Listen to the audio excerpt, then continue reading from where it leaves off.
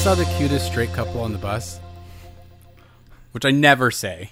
That's the first time I've ever said it, probably. What made them so cute? The guy was cute. Oh. But they were sweet. They were just really, like, and she looked really cool. Like, he was cute and cool, and she was cute and cool, and I'm like, oh. They're like early 20s. I was going to say, your definition, I'm imagining that she looks like Susie Sue, and that he must have looked like, what's his face from all the Greg Araki movies? James Duvall. Fuck you. Was the head of that nail properly hammered there? I hate you. I was like, oh, he'll never get this, even though I didn't know exactly what it was. And then when you said, I was like, yeah, he did actually. Pretty close. What about her? Did I get close enough? Okay. Yeah.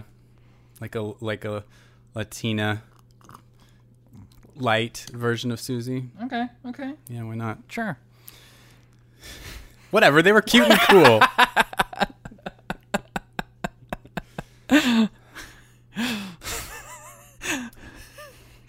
I'm starting the podcast, Matt. We're recording. Well, I hope all that was in there. No, I'm cutting all of it. No! It was choice stuff. No, I'll leave it. Welcome to X-Rated Movies. This is a movie podcast by two guys who used to date and now they don't. Now we talk about movies. That over there is one of your podcast hosts, Matt Fisher. And that over there is Ryan Whedon. We just did gestures that you can't see. And we're back from a very long break. Indeed. It's been exactly a month since we recorded together. It is. We recorded all the Angels in America eps on January 1st. And today is February 1st, a little peek behind the curtain. Yeah. And so, yeah, it's been a while, and my work gets a little busy. We gotta make other plans during January. That's right. And, yeah, we're back. And, man, I miss hanging out with people. Specifically you. I mean, there's two people I hang out with maskless, and you're one of them. So yeah, I mean, it's been weird. I haven't seen. I mean, you got to think. Okay, last time we saw each other was January 1st. How much has happened since January 1st? Like, who knew that this was going to be the year of Bean Dad? Oh, that's like yesteryear. I've been so busy, I haven't been checking social media. I just opened it back up today.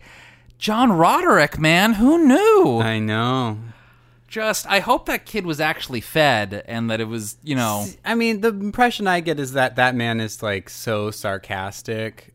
Like even the comment, like the anti-Semitic comments that people dug out because he was the main character on Twitter one day, like.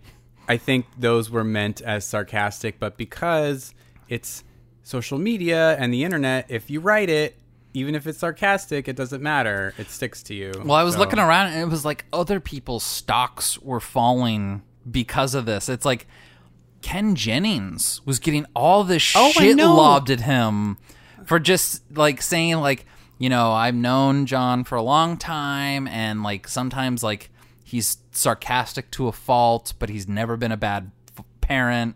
And so many people are like, Ken Jennings is an ableist. Yeah. Well, everyone was like, say goodbye to your Jeopardy hosting gig. And I'm like, Jesus, all he's doing is defending a friend. Bean Dad Gate.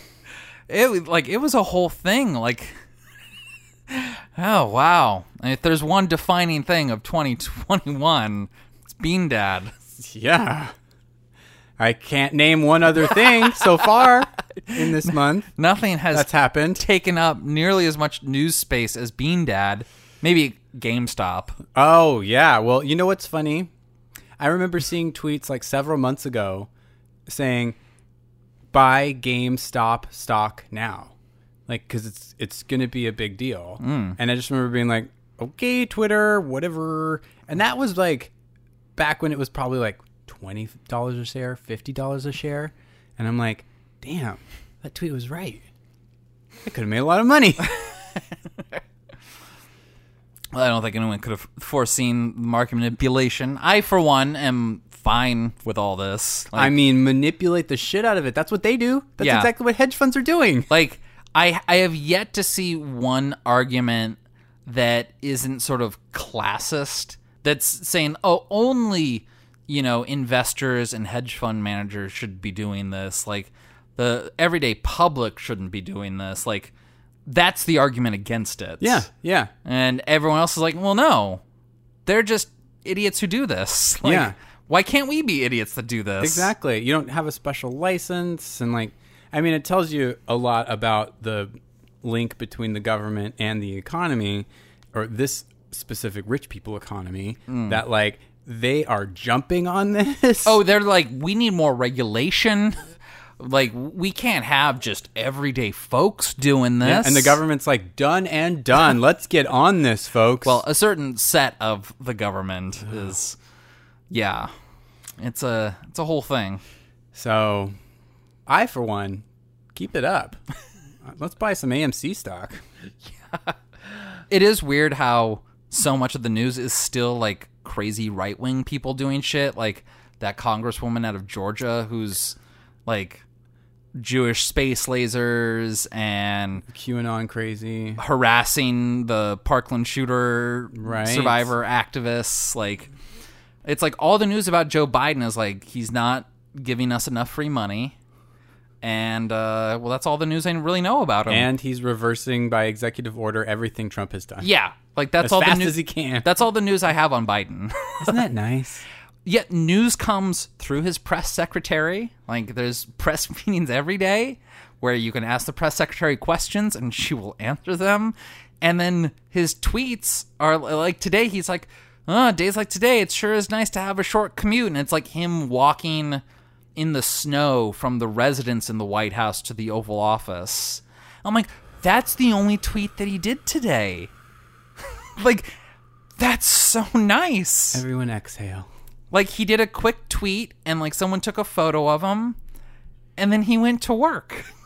Yeah. And that was the last we heard of Biden today. We started this podcast in the last throes of the Obama administration. Mm-hmm. We lasted the whole Trump administration. Mm-hmm. We finally did it. We're finally out of that. We're into a land where we can just talk about his boneheaded boomer humor tweets. Boomer humor. Boomer humor.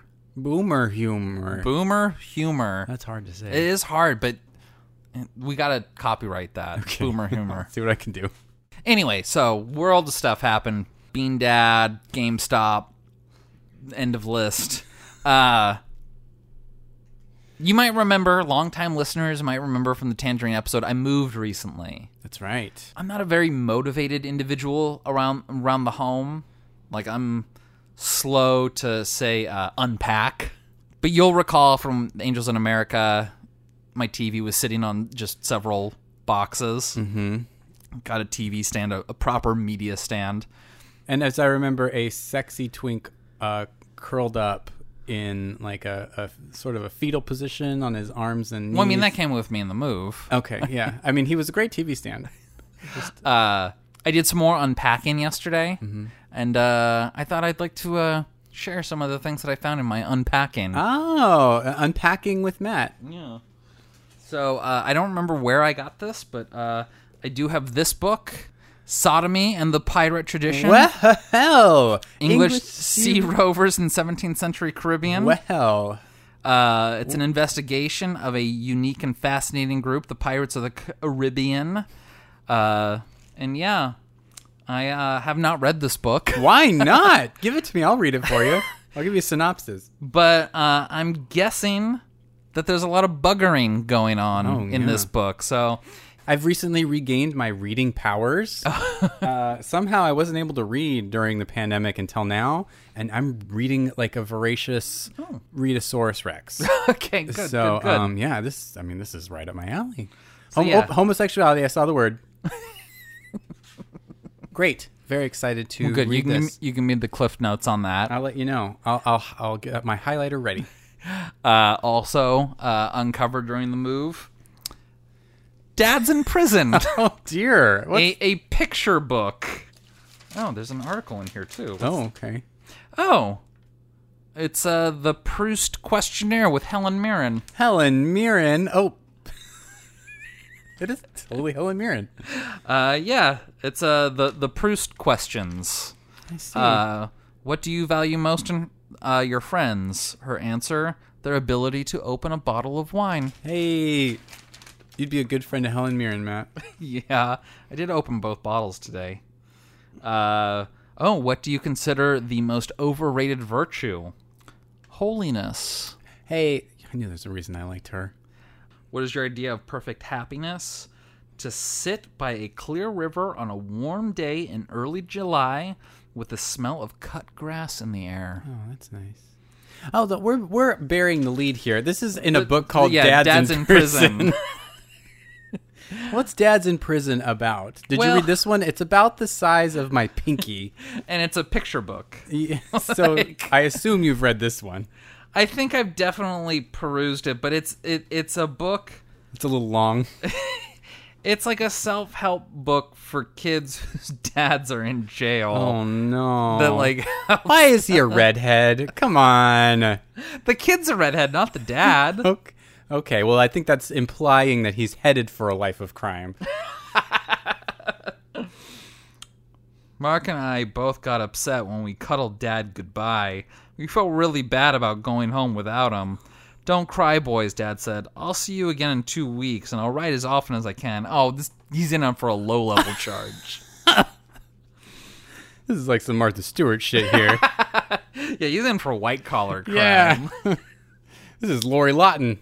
Yeah. Who's already out. Revolving door prison my eye. One morning, a police car pulled up outside our house, and 2 police officers got out. Oh, no. A-cab. I wonder what they were doing, and called Mom. It's a British book. Mommy.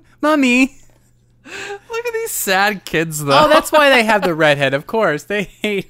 Oh, they are pretty sad, actually. Oh, Dad's in Prison sounds sad.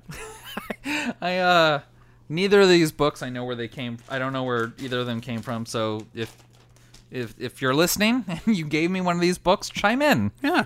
One of the last things I got here. It's a fun little show and tell here. Sex flashcards. Oh, how about that? So we're gonna see how slutty you really are, Mister. Oh no! Wait, flashcards are like ways to remember things usually. Define booty call. Oh, a booty call is when someone is like text you at a late hour and is like, "Hey, you up?" And that's because they want you to come over so that they can fuck you. Booty call. Slang. Booty with a D.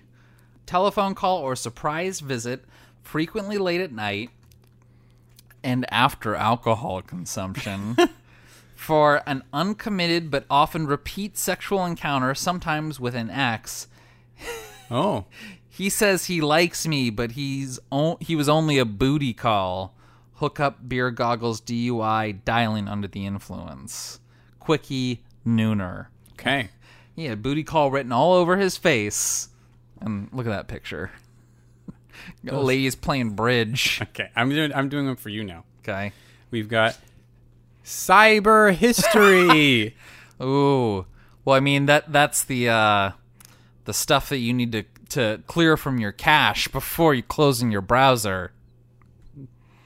Log of internet website visits, especially pornographic.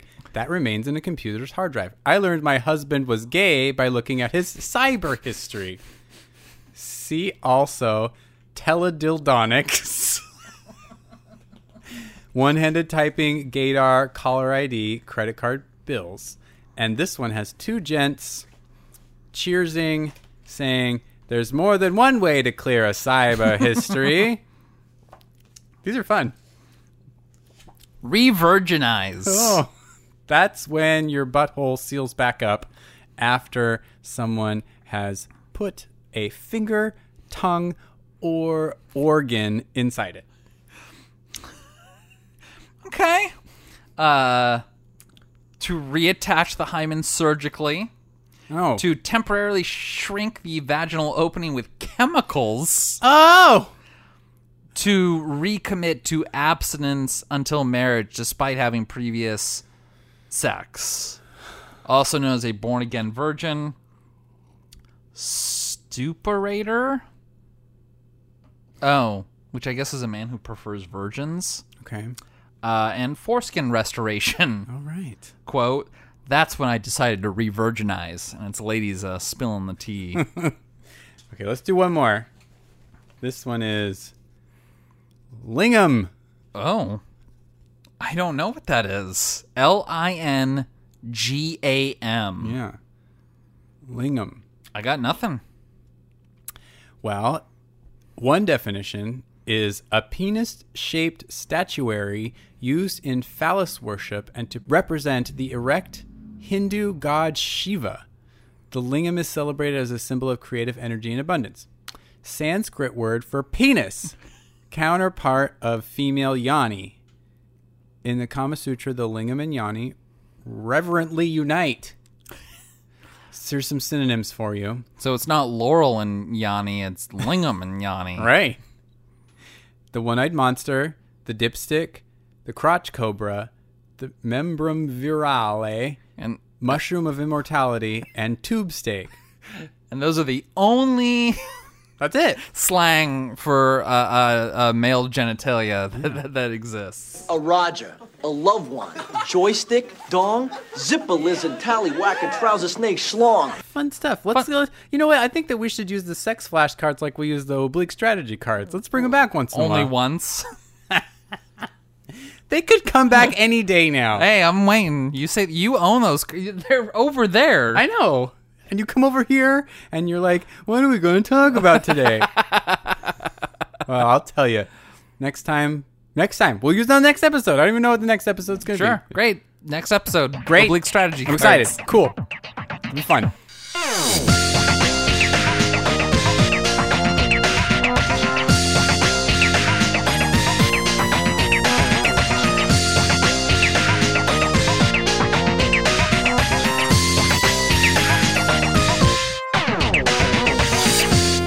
I don't know where any of this stuff came from. If you're listening and you gave one of these things to me, chime in. I'd like to know where they came from. We'd love to hear from you. But we're not here to talk about lingams. I mean, Matt, we've been going on and on about lingams, but we're here to talk about the thingums when you put your thumb out to get a car to pick you up. Nailed it. Because today's movie has to do with that activity, Matt. Sure does, Ryan. It's 1953's The Hitchhiker. The hitch hyphen hiker. Right. Which I don't know what that's about, but The hyphen? yeah. Well, I know this was one of those ripped from the headline movies, so maybe that's just how they spelled it in certain regional newspapers, perhaps. Okay. Like he was a hiker, and but because He he's went using on his a thumb, hitch. he's getting that's the hitch part. Whatever. He watched that Will Smith movie, Hitch. Ida Lupino's like, I want to capitalize on this future movie. Gotta add this in. One day, black people will be able to star in movies. You know what? If someone was going to make a movie with black people starring in them, I think Ida Lupino would do it. You know what? I love Ida Lupino. Oh, really? Well, I've never seen her act in anything. Me neither, What- but I've just been reading about her since, choosing this movie. She seems like a really cool lady. One, she had style out the wazoo. Like, when I looked her up and, just did, a Google image search, she was youngish when she directed this. It's not like she had to, hang up her acting hat and, settle for something, behind the camera. And I was like, oh, no. She still totally had it going on. She chose it. She's like, I'm done with acting. This sucks. Yeah, but also the images that I saw from High Sierra or other movies from that time period, I was like, she was gorgeous. Yeah, she had it going on. Big star, pretty big star. And decided you know what?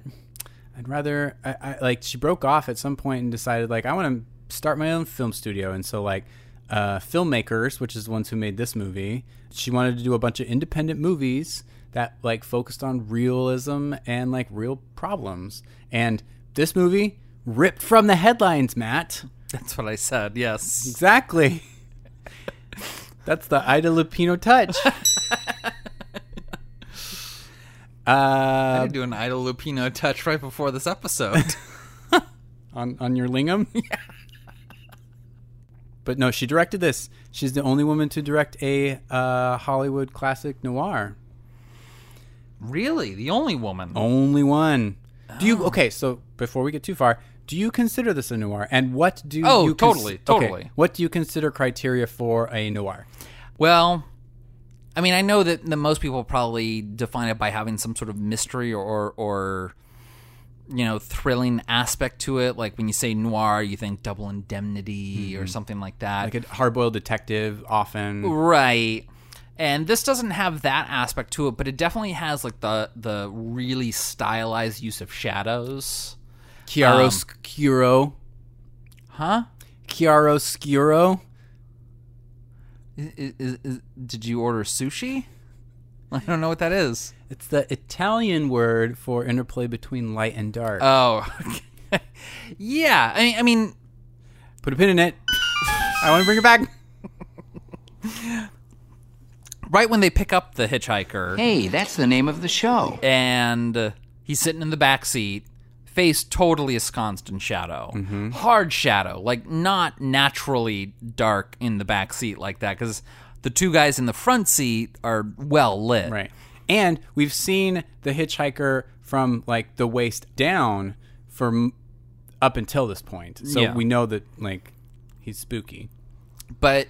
it doesn't take much time before, like, we get the gist, and he's got a gun, and he pulls it out. But, like, the way that he reveals his face from, like, pitch black shadow into, like, broad daylight. You light me a cigarette?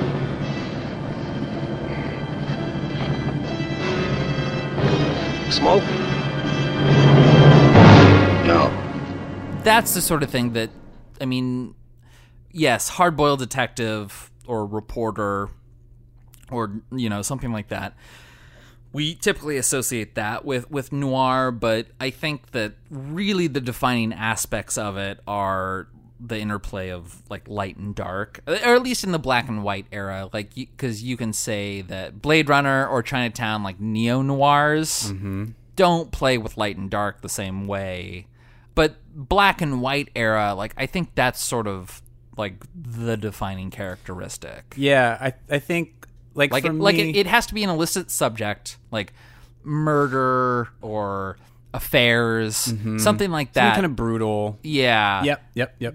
Combined with like smoke, light, fog. Like Mildred Pierce is 100% a film noir, and there's no detective to be seen in that movie. Right. So. Yeah. So, I was going to say, because like, the term film noir didn't come about until after the period was done, so it's like a retroactive thing that we're naming these things. No one in this period of time was like, I'm going to make a film noir. So it's like, neo-noir is different, because then people are like, well, I'm going to try and make a movie like that. But yeah, in this time period, they weren't really doing it. And I'm going to go ahead and agree with you. Like, I don't think it's necessarily like a genre, but it's more like mood, because it's like genre has, defining characteristics. And film noir, to me, is very amorphous. Like, I know it when I see it, but if you tried to like ask me, we'll pin it down, I'd be like, well, I don't know. I know it when I see it. And like, this definitely fits into that to me too. And interplay between light and dark,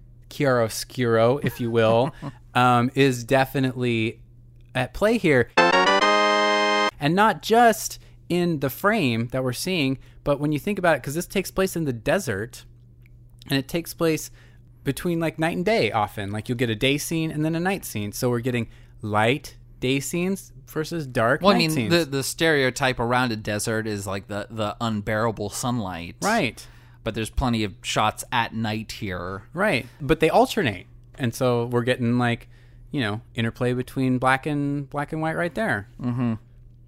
Classic film noir.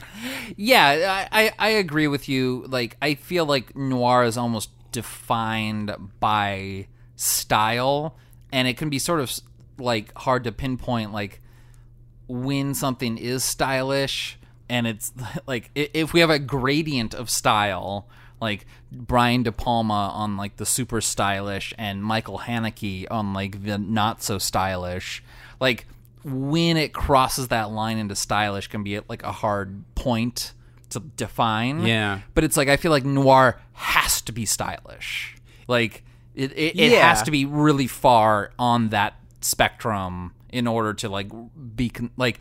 I mean, maybe there are austere noir movies out there. I don't want to see them. That's not what I'm signed up for. No, yeah.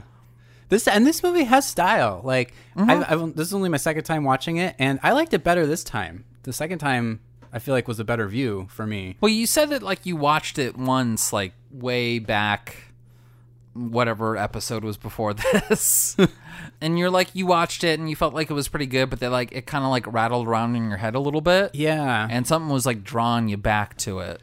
And I'm assuming that it wasn't just that you wanted to do a 1950s movie and that you wanted to do a female-directed movie. I mean, that helps, but certainly no. Like, I think like watching it this time, like what really kind of like stuck in my craw was like the emotional torment in it. Like the hitchhiker, I didn't write anybody's name down, so sorry. It's basically, so the plot is basically like two guys are in a car, they pick up a hitchhiker, and he like torments them, trying to get them to take him to a certain city in Mexico so he can take a ferry. And the way he emotionally tortures them is brutal. Like, it's hard for a 1953 movie. Yeah, the one thing that I was sort of noticing about this, because this is my second viewing as well, and I kind of went into it with like, what makes this like unique that it was like directed by like a lady? Like, is there something tangibly different about this than say if a man had directed it?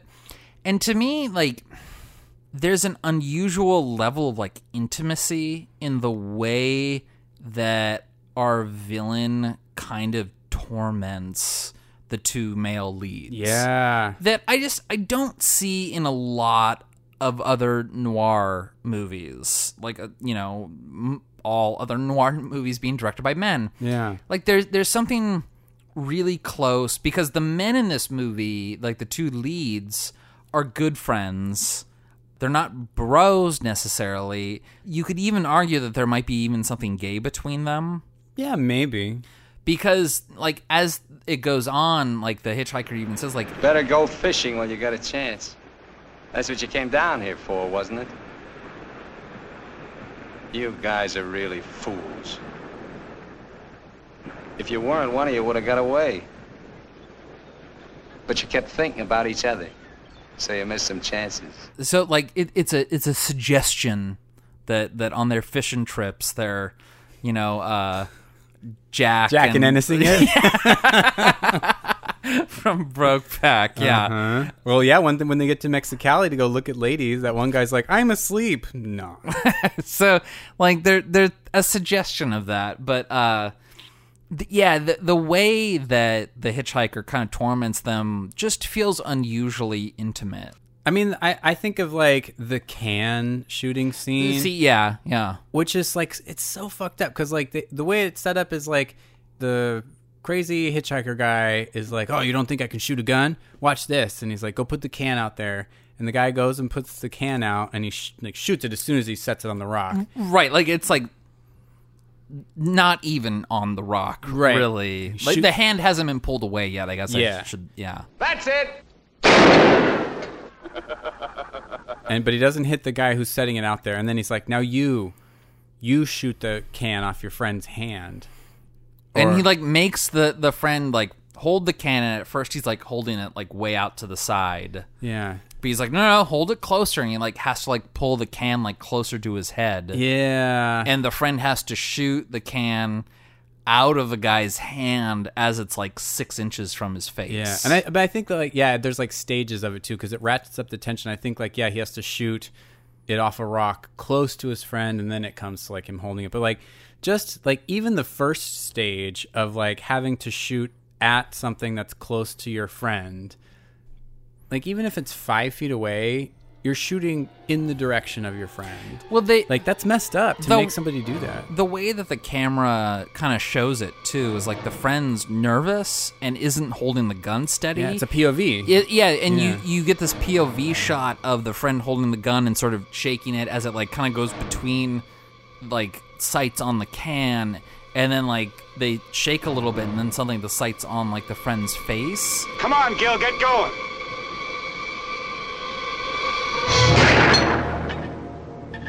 That was a really interesting shot. Like I was like, I can't think of another POV shot of this variety from this time period.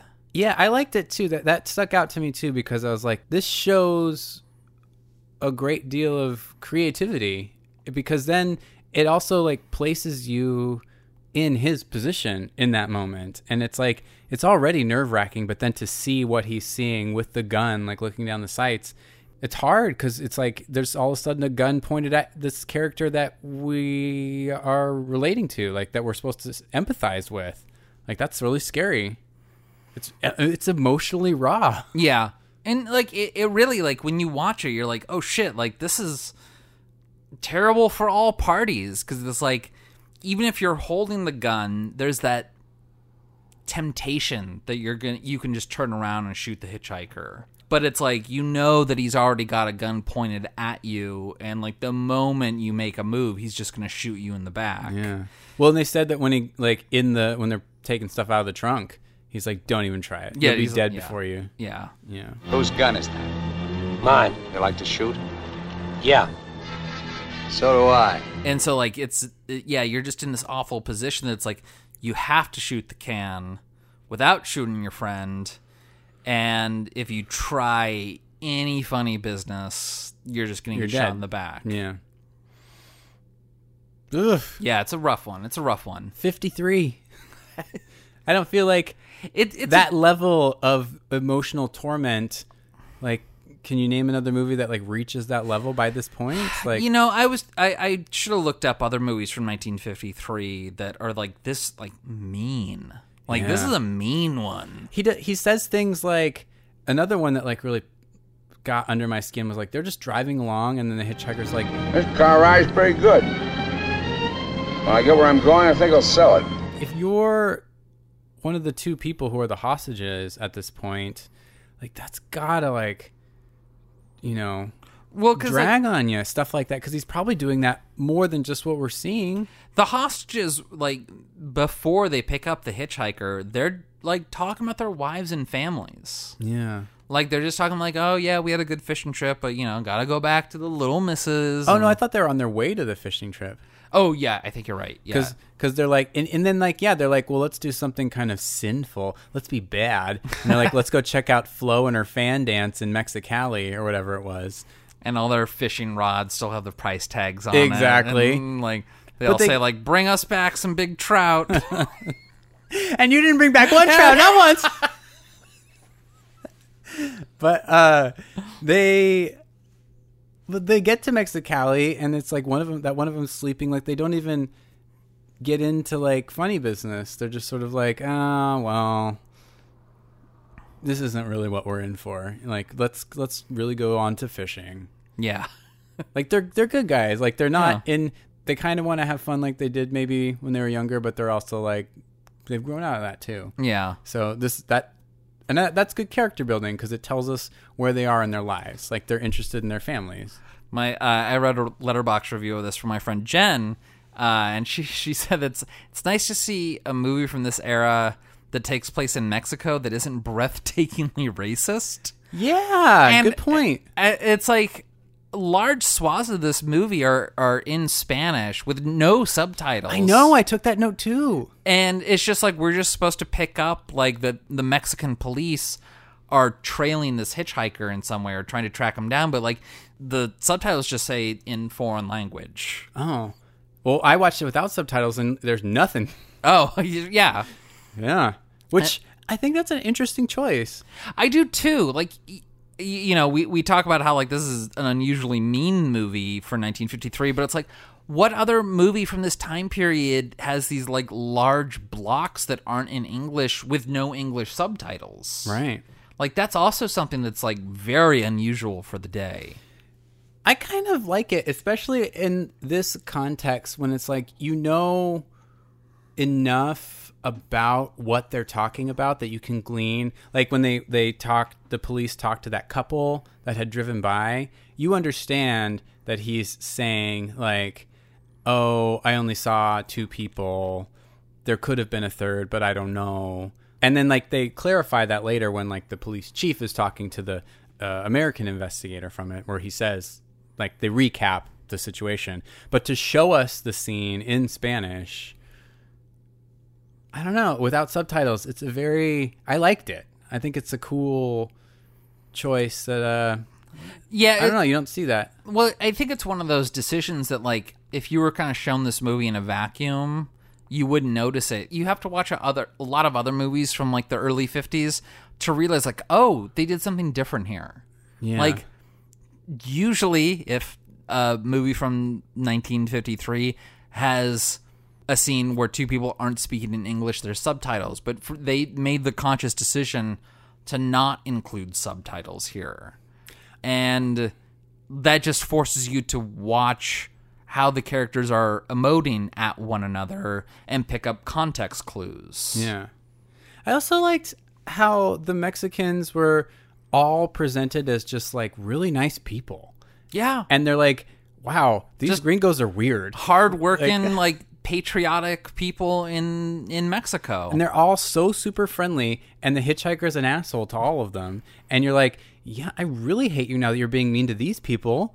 Like, they haven't done anything to you. Like, one of them was like, they go to that grocery store, and as they're coming out, he's like, Hey, mister, you live in El Centro? I live there sometime. Nice place, huh? and the hitchhiker's like, leave me alone. And you're like, dude, he's just trying to be nice. Like, everyone's just so nice to them. That grocer's another example where he's just like, how can I help you? And the hitchhiker's like, don't talk Mexican to them. Mm-hmm. And it's like, oh yeah, let's make him racist too. That's great. Yeah. I don't know. Yeah, now that we're talking about, like, all the Mexicans in this are super well represented. They're all either nice or They're portrayed as like normal, good just at their like jobs. yeah, like hardworking people. Like, yeah. Yeah, that is refreshing. I didn't think about that, but definitely. Yeah. There's a couple other things in the movie that's just like, I feel like it does kind of take, not necessarily a woman's touch, but like once I kind of gleaned onto like how like mean the hitchhiker was in an intimate fashion, it kind of spilled over into other things. Just how he was like super machismo, like toxic masculinity stereotype. Oh, go on. And whereas like the 2 friends are not that way at all. Like, they're not bros in the slightest. I don't know if she like necessarily like, you know, hit it out of the park with this, or if this was even her goal, but it kind of seemed like the hitchhiker being like the super overly manly, had to be in charge, had to call the shots. Like, those are villainous aspects of him. Whereas people who are more mindful, more old boy beta cucks, are seen like everyday good hearty people are just like, you know, mindful, minding their own business. They're just making it in this workaday world, like doing what they can to find happiness here and there. And it's sort of like ruined by this, like, you know, shitty, toxic, masculine dude. Okay. It is interesting how, I mean, normally in a movie, I would be shitting on something like this for lack of character development, but I don't really need it here. I mean, the movie's 71 minutes long, so I think it's the shortest movie yet. Shortest movie we've done for the podcast. Boy, it's got to be close to it, if not the shortest. I mean, I think Brave Little Toaster is like 87, so I think that was the winner for a long time here. Yeah. But I think we've beaten it. Like, it's not even a movie by today's standards. I know. Like, if you went, can you imagine going to the movies and paying $10+ and you're like 70? What the fuck? I gotta pair this with a short or something. I will say, like, I watched this streaming on Amazon, and I regret it because the first time that I watched it, it was a Blu-ray, just a 2K restoration of it. But I noticed the difference. Like, oh, really? Yeah, watching it streaming, like there was like all like the hairs and rips that like come on like, you know, film and like cigarette burns and stuff like that. And like the restoration that I watched initially was like devoid of all that. Did you pay for it? On Amazon? Yeah. No. Well, I'll tell you what. I watched it on Canopy, the streaming service that you can get through the Seattle Public Library. Pristine, baby. Really? It was beautiful. Okay. Well, there we go. There's the difference. Yeah. Because it kind of like, and it's not just like the visual restoration, but like the audio too. Like, oh no, I'm so sorry. Mine was great. oh, see, yeah, when you like a lot of that old audio kind of sounds like it's underwater a little bit. Yeah. And like this had that going for it, and I'm just like, it's one thing if this is the way that I had initially watched it, but like I saw the restoration originally, so like downgrading both audio and visual, that was sort of a rough one. Well, like, no, yeah, okay, if you do feel like watching this, spring for the restoration, because I watched the restoration on Canopy and it looks beautiful. Oh, like okay. the starkness between the black and the white looks great. The sound, I could hear everything.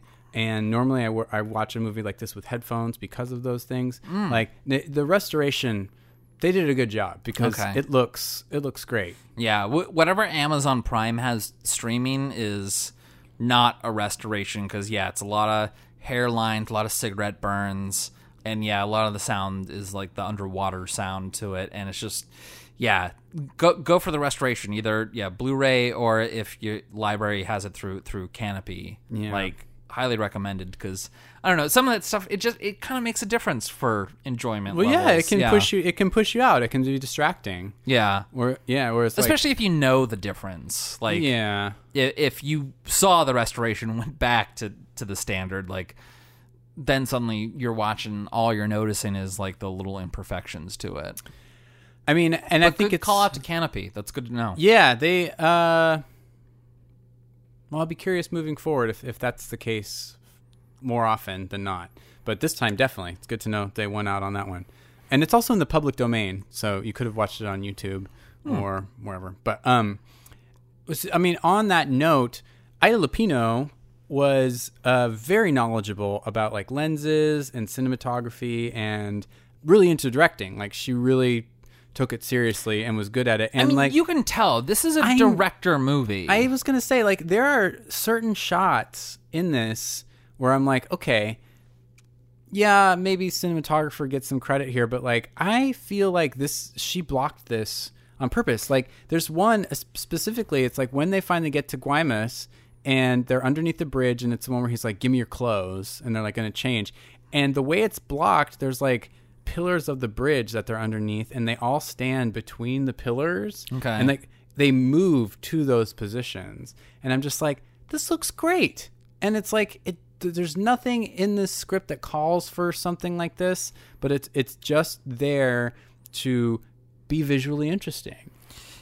Yeah, and I was thinking, like, when they're in the desert and it's night and the two guys try to run away. Like on the airline field? Yeah, and the hitchhiker like gets in the car and chases after him. It's a great looking scene. Oh, yeah, fabulous. And like it kind of plays in the light and the dark that you were talking about earlier, where it's like the car's driving for a while before it turns on its headlights and like shines them down. Yeah. But I mean, there's a bunch of scenes where it's like she did her homework. Yeah. Like she knew her way around like a cinematography set before she made a movie, or I don't know if this is her first movie or not. It's not. She directed a couple movies before this. Okay. I think this might have even been like one of her last. Oh, okay. And then she went. She didn't die till like 2005 or something. 95, yeah. 95. And she did a bunch. A polio survivor. We should also throw that in there. Oh, wow. She directed a bunch of TV. She was the only person to direct a Twilight Zone episode that she also starred in, I think. Or Oh, like really? That. That's fun. Something like that. But she did like Twilight Zone episodes.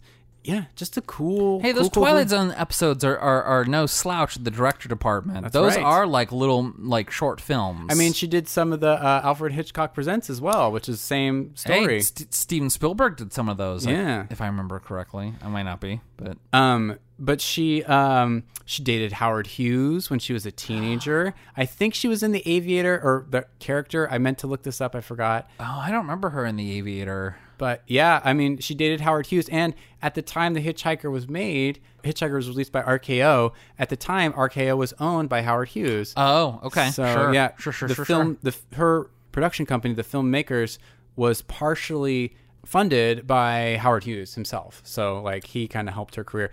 And just while we're talking about Ida Lupino, so The Filmmakers, her production company is like sort of a model of independent filmmaking. Like she would do all the scrappy stuff where it's like use sets from other movies, or like. So you're saying like Roger Corman was like, we need to do the Dua Lupino model over here. Dua Lupino. Or Ida Lupino.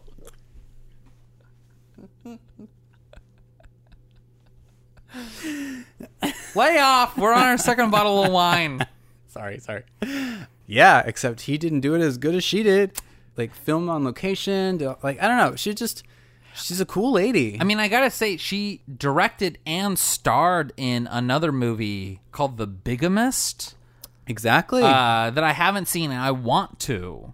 I was like, that sounds like a taboo movie that like she like starred and directed in. I'm like, I don't know. It sounds up my alley. Also produced by The Filmmakers, and that was their deal. They were like, they wanted to deal with like tough subjects, because I think they did like a rape movie. They did this bigamist movie. Like she wanted to deal with like real gritty, real stuff, because was it not Rossellini, or maybe it was Rossellini. She had that conversation with him, Roberto. Yeah, and he was like, "Oh, these American movies, you can't believe anything because they're stars and they're beautiful and they don't do anything. They're always trying to kill their wives and nobody's doing anything real." And like, I'm literally quoting. You Must Remember This.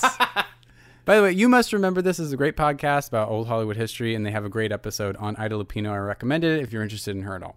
But yeah, and she was like, "You're right," and so she wanted to do these like realistic, gritty films. So what you're saying is Ida Lupino was the Reese Witherspoon of her day. Very like, much. I remember, like, I saw, like, Reese Witherspoon, like, giving, like, an acceptance speech for some award, and she was like, you know, I just found this production studio. We're doing, like, movies, like, about women, like, you know, by women. And, you know, in my head, I'm like, oh, good. What Katherine Heigl movie will you be producing next? And she goes, our first movie was Gone Girl. I was like, oh, well, I love that movie. Yeah. And then she's like, and the next thing we're doing is a television series called Big Little Lies. I was like, oh, fuck.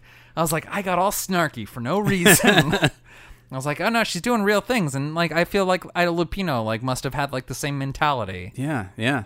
And it sucks because it's like, you know, you think about she's working in a man's world. Oh, sure. And she's probably like, it's an uphill battle every fucking step of the way. Was there more, like, was Hollywood ever more of a man's world than, like, the 1950s? I mean, yeah. Because what's her name? Dorothy Asnavar? Arzner. Like, she made Hollywood movies, but it was sort of like pre-code.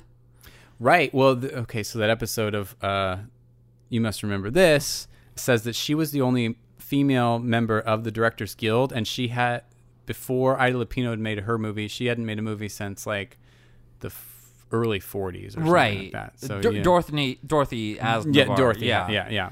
Yeah, but I feel like, what a boys club. Yeah, by the time it got to like the late 1940s, we're like, let's get these ladies out of here. So I feel like Ida Lupino was making movies at a time where it was like maximum boys club. Yeah. Good on her. Yeah.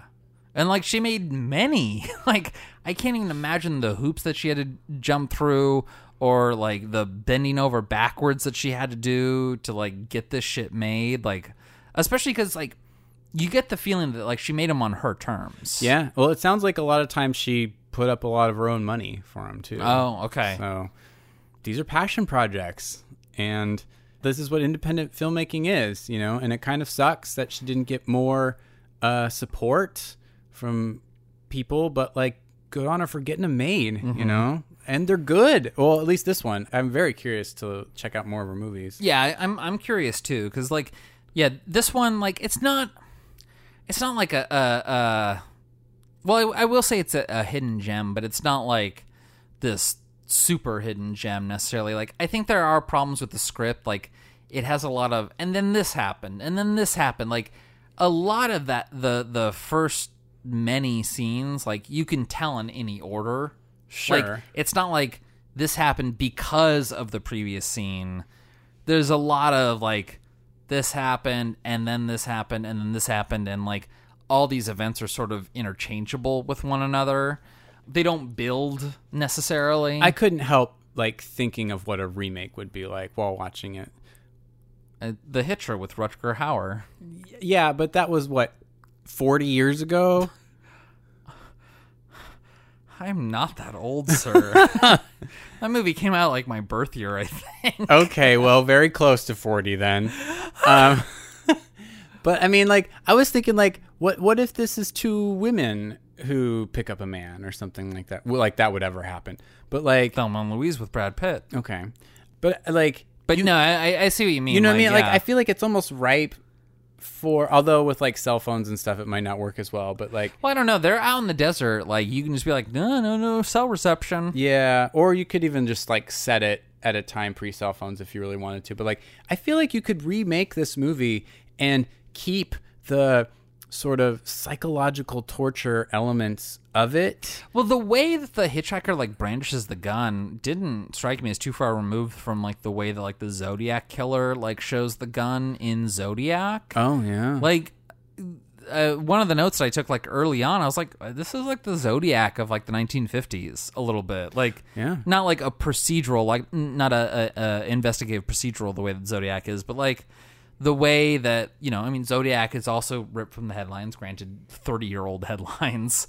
I can't remember the name of this killer, but he went on a killing spree like this where he'd go around hitchhiking and killing the people and taking their cars. And then, like, I want to say his last name was Woods, but... James Woods. James Woods. We've known it all these years. The hitchhiking killer. Yeah, I don't know. Like... You're right. It's definitely got that, like, real vibe to it because it was real. Like, this happened, and it is, like, it's invasive in its intimacy a little bit. Like, I don't know. It doesn't have the feel of, like, the normal, like, male serial killer villain. Like, it feels closer than that. You get the feeling he gets off on toying with them. Yeah. Like, he's not doing it because he necessarily, like, he does want to, like, get to that, like, ferry in Mexico, but it's like there's other ways you can get there. Like, he's doing it because he enjoys this. He could kill them and just drive the car. Yeah, because nobody knows anyway. But he likes having them be his hostages, be his puppets. Yeah, he kills a dog in this movie. Almost took me out of it. Like, even though he's a serial killer, I mean, he is, but I don't know. There is something just gratuitous about it that. I'm sensitive to animal torture on film. Yeah. He's got that bum eye. Whoever that actor is, I don't know who that actor is. I don't know who any of these actors are, actually. Yeah, I looked up, and, like, I have seen these actors in other movies, but they're always, like, supporting character roles. Good, but, I mean, good acting all around, yeah. I would say. But, like, that the serial killer guy has, like, a weird bum eye, and it's fucking creepy. He's got SKF, serial killer face. If you ask me. And my dad has a glass eye, so... Does he really? He does. How have I known you this long and just finding this out now? Never met my dad, but... Is it apparent? Well, only when he closes his eyes. When he looks at you from the side? When he closes his eyes, his glass eye doesn't close. So, in this movie, when the serial killer's like... Anyway, you couldn't tell if I was awake or asleep.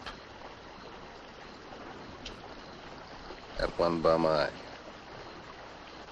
Won't stay closed. Pretty good, huh? I was like, well, it's like my dad.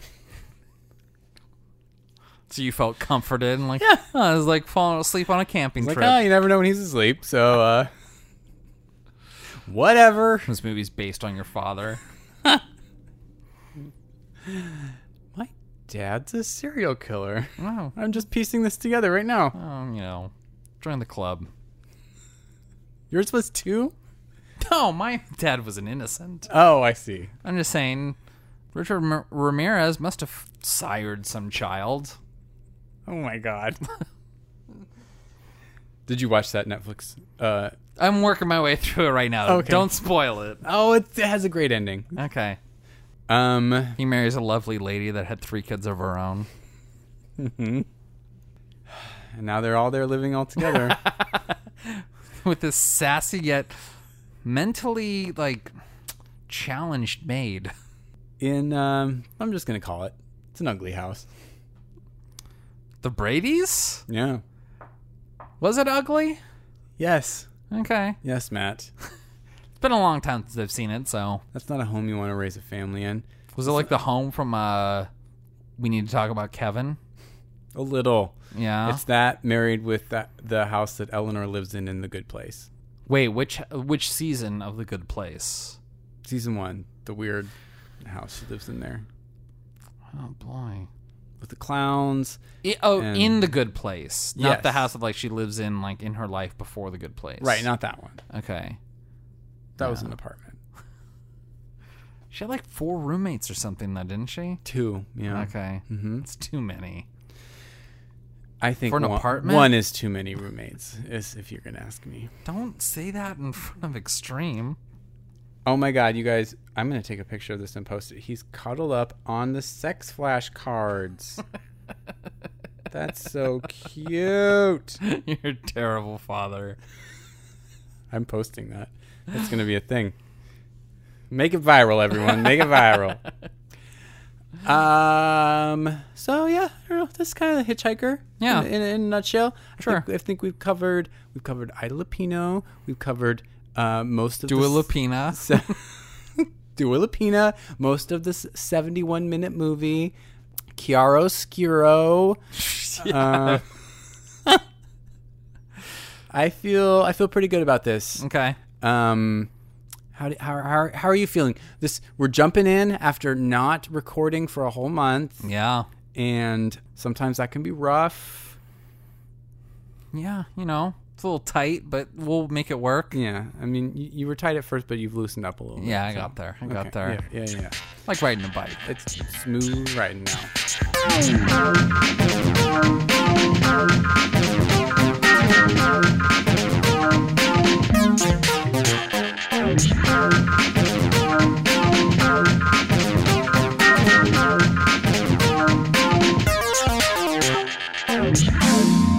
But anyway, I'm glad we've covered another woman director, an important one, a cool lady, and also another 1950s movie. Yeah.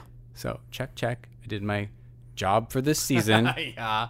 So when I'm on episode 300, when I'm tallying up all the the decades and women directors and people of You'll color be like, oh, look at this little directors." uptick. Yeah. Thanks, Ryan. Because I'm sure That's why you picked this out of diversity. Partially. But, Matt,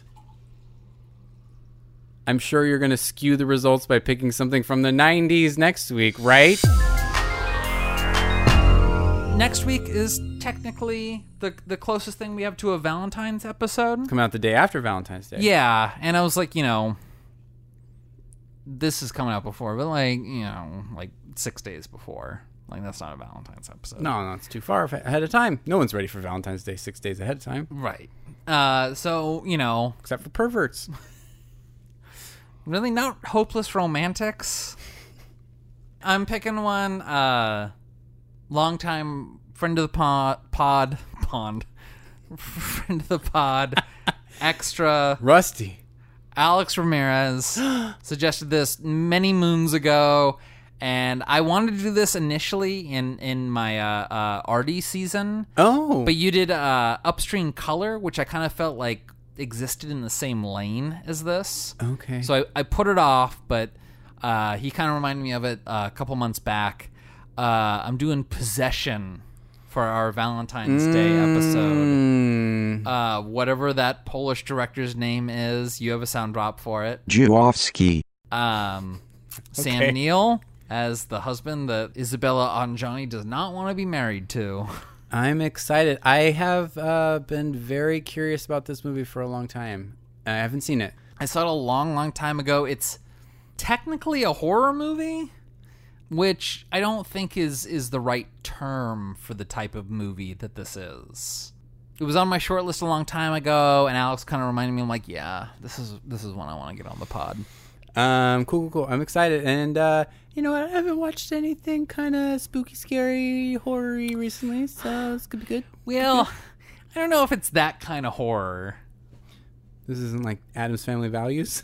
It's, yeah, like, there's some stuff that might stick with you and scar you, that's for sure. And no offense to, Joan Cusack, I don't think she could pull off this role. Although she tried, I'd still watch it. Okay, that's good. Okay. Yeah. So yeah, next week, Possession. Great, can't wait. I think we need to do something that we haven't done in what feels like a golden age at this point. Plug our junk, get the fuck out of here? Yeah. Hey, everybody. Did you enjoy this episode? You with the headphones in. Because if you did, I'm gonna be honest. I'd like some money for what I've created here with Matt. The sordid topic of coin. Sordid topic of coin. Are you gonna do this like left channel, right channel, so we can like really get intimate with them? Yeah, maybe I will.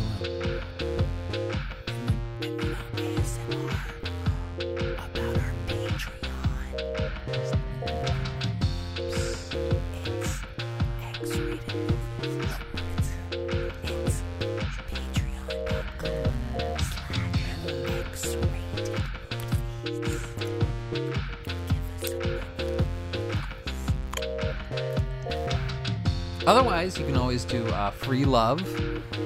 Free love. Anywhere you get your podcasts, either Apple Podcasts, Stitcher, Overcast. Just leave us some stars. We haven't gotten a review since August of last year. I think we're due. That's a shame. If you're a listener, give us a review. Come on. Yeah. I mean, we've given you options. Gloopy Gloop into Gloopenheim, Jimmy Stewart Blumpkin, or greatest podcast ever. Other than that, hit us up on the Twitter, which is X-Rated Movies, or the Facebook, Rated X Movies, or the Gmail, x.rated.movies@gmail.com. and of course you can always go to our website, xratedmovies.com. We honestly love hearing from you. It is the joy that brings us joy. We're getting really lazy with our metaphors these days. I mean, honestly, whenever anybody reaches out and says like, oh, I listen to the podcast and I really like hearing you guys, you've gotten me through something, or I've been listening because I'm bored, or that take you have on this movie is shitty, like, I'm always just like, thank you. I really appreciate the fact that you're listening. Even if you hate us. Even if it's terrible. So yeah, please feel free to reach out. All right. Until next week, when we do Possession. Keep reaching for that rainbow.